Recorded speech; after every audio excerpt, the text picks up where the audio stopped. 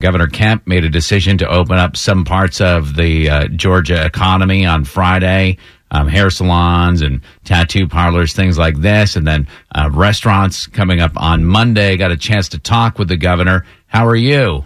Man, we're doing good, keeping busy over here. How about you guys? Doing great. Somebody pointed out that like hair salons, tattoo parlors, these things that are opening on Friday are like the most intimate things that you could possibly open. Is it because you need a haircut? Is that what's behind all this?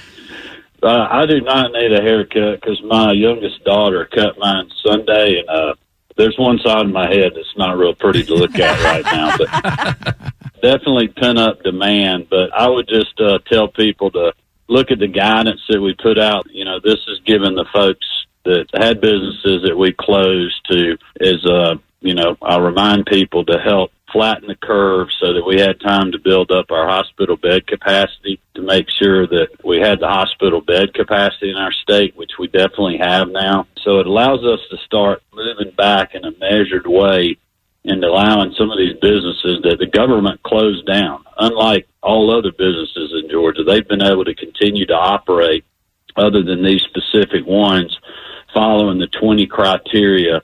And if you look at those, you know, it's the normal thing, spacing people out, using PPE. Good example, you know, I had to do the television interview last night. I had, you know, someone that did the makeup and put my mic on me, and you know, there was it was like getting a haircut, right? But they had masks on, they had gloves on, they had hand sanitizer. You know, I was in there for a short period of time. You know, I went in and I went out. And that's basically how these places of business are going to have to operate. It's not going to be business as usual. And we're not mandating people go get a haircut. We're not mandating that people open their business. If they don't feel like the time's right and the public won't buy into that, they certainly don't have to do it. But we are definitely at a place, I believe, in our state, based off of the science and the data and the conversations with public health officials, that we can gradually start easing back and allowing some of these businesses that we closed to open. I did see a meme from Holland where you could have your nails done by sticking your fingers through the mail slot and have the nail artist on the other side of the mail slot outside your house. Well, look, I think there's going to be some very creative ways that people can do this. You know, a lot of people have said something about the bowling alleys and fitness centers, but I've talked to fitness center guys, and they have a great plan for how they're going to open back up and what they're going to do. One of them is hiring an epidemiologist to help them give guidance on that. So they're taking this very seriously. I mean, look, they have a liability perspective that they got to have to make their employees comfortable to come back to work and also get their customers to come back. If they don't feel like they can do that, they don't need to, and they may not be able to because the guidelines we have are very strict. You know, our shelter-in-place order is still in effect. I harped on the medically fragile and those that are really most vulnerable to the disease. We've got to continue to protect them. You know, people that have respiratory issues like my wife does this time of year with allergies and, you know, asthma, she doesn't need to be getting out. You know, neither does my mom, who's in her 80s, or my mother-in-law, who's, you know, in her mid-80s as well. But for people that feel like they can do that and they want to, it gives them the option to do that. I think that's a, measured step forward.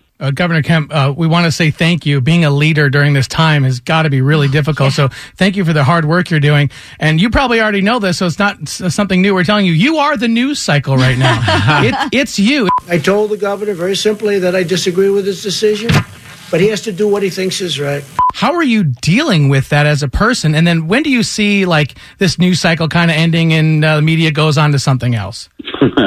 Well, we were actually talking about that this morning. I've been in these situations before. I've had to make some very difficult decisions. I mean, look, as a small business person for 30 years that has been through recessions and barely hung on during the Great Recession, I've seen a lot of people that, didn't make it through that. I've seen and experienced myself having employees that depended on a paycheck from me to be able to feed and clothe and house their families. And I've been in the position where, I've had a really hard time doing that. many times doing that when I couldn't pay myself and was having trouble paying my own bills. So I know how painful that is. It was a painful decision to close businesses. And that's why, I think it's important that we try to give these folks an opportunity to open back up.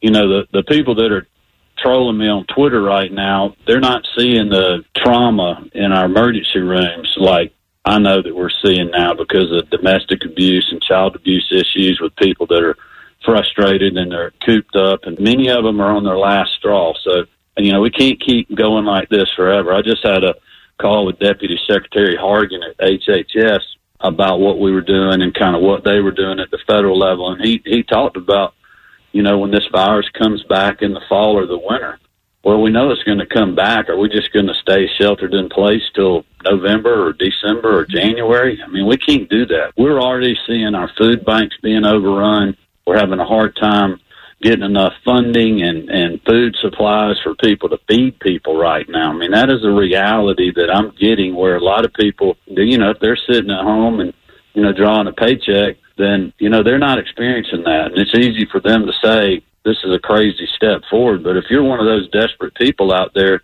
if we don't turn some of those people loose, they're going to do something dramatic. They're going to start stealing to feed their family, or they're going to go somewhere else and work. And that is not how this should work, in my opinion. And also, the national hits I'm taking right now, I'm used to that. It's pandemic politics at its best. The Colorado governor, who's a liberal Democrat, is basically doing the same exact thing that I am. And you haven't seen near the criticism, probably no criticism of the measures that he's taken. And look, I haven't criticized any other governors. I know everybody's making very tough decisions. They're doing what they think is right, but I'm not really worried about the national press. I'm worried about protecting our people in Georgia in many ways, their health care, but also their livelihoods. And that's important to Georgians. I trust our people to make good decisions and to follow the rules. Governor Kemp, you said, that you are allowing businesses to open, but you're not mandating that they open. They can make up their own mind. But then at the same time, you basically said that cities in the state can't make up their own rules. Am I getting that correct? Like the city of Atlanta, for example, can't say, no, nail salons can't open. They can't kind of override your decision?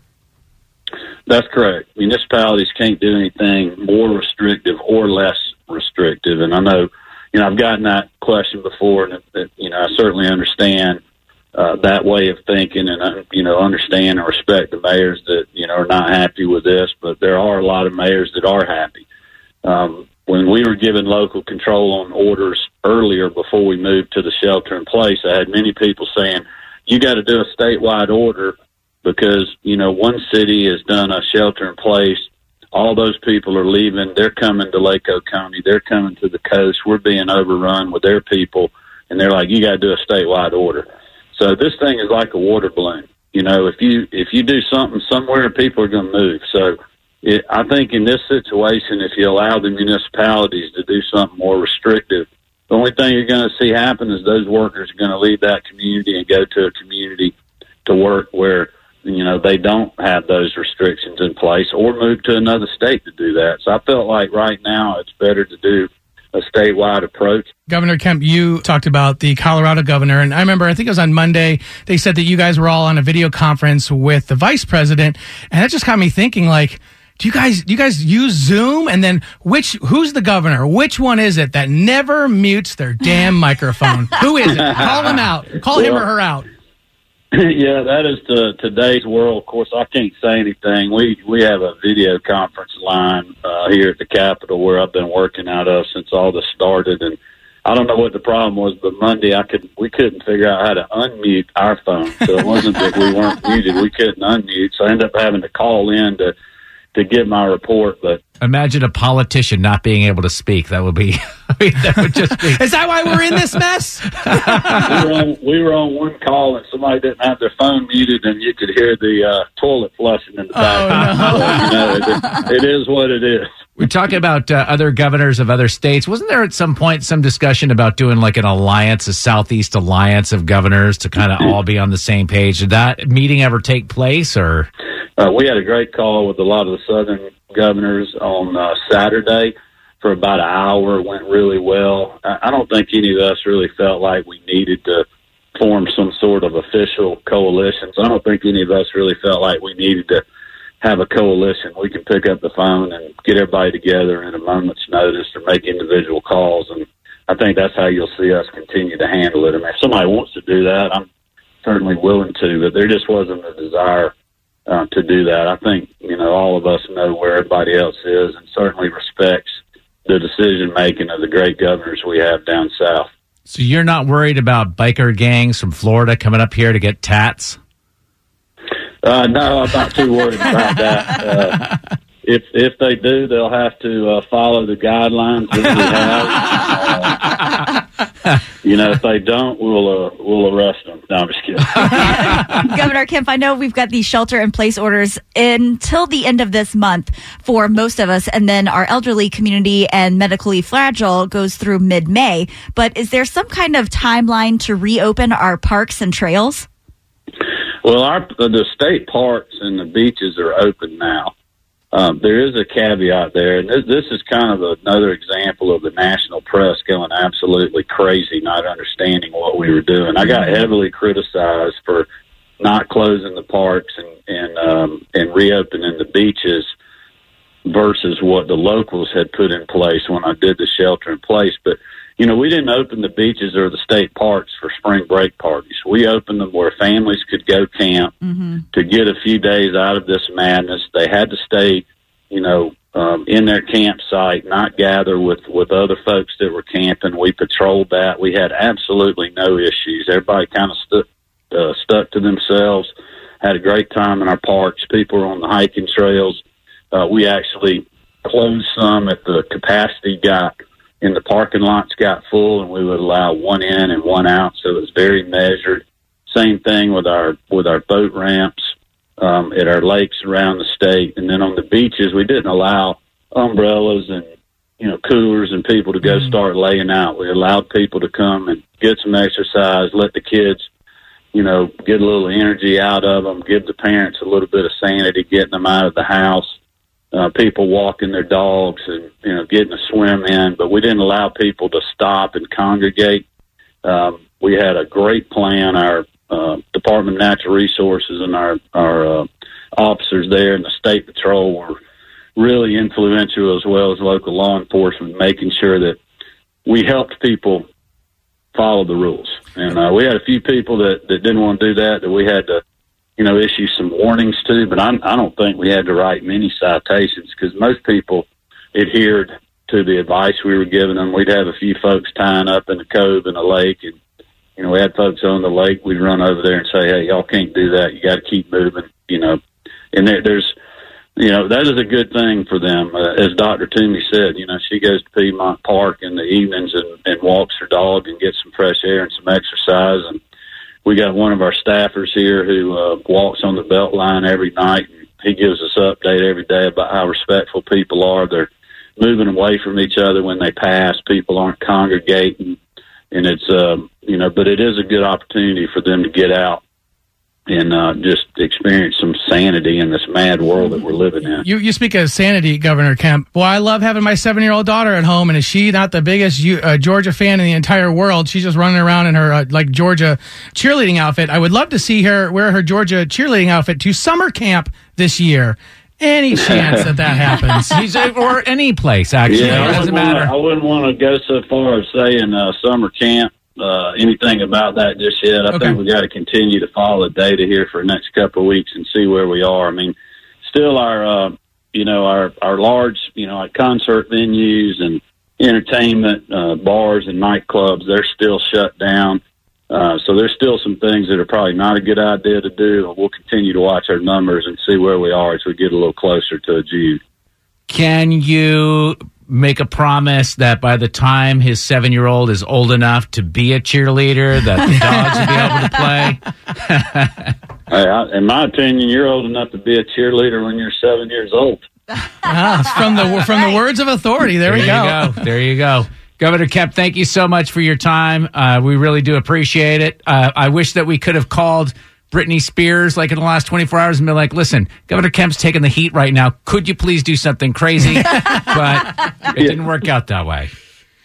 Well, something else will pop up here for long, but we're taking measured approaches, and we just want to urge people to follow the guidance we're putting out this week. I think the more our citizens become educated, they'll realize that, this is not a crazy move. It's very calculated and very well thought out and pragmatic to help the great people of this state, but also continue to keep us safe.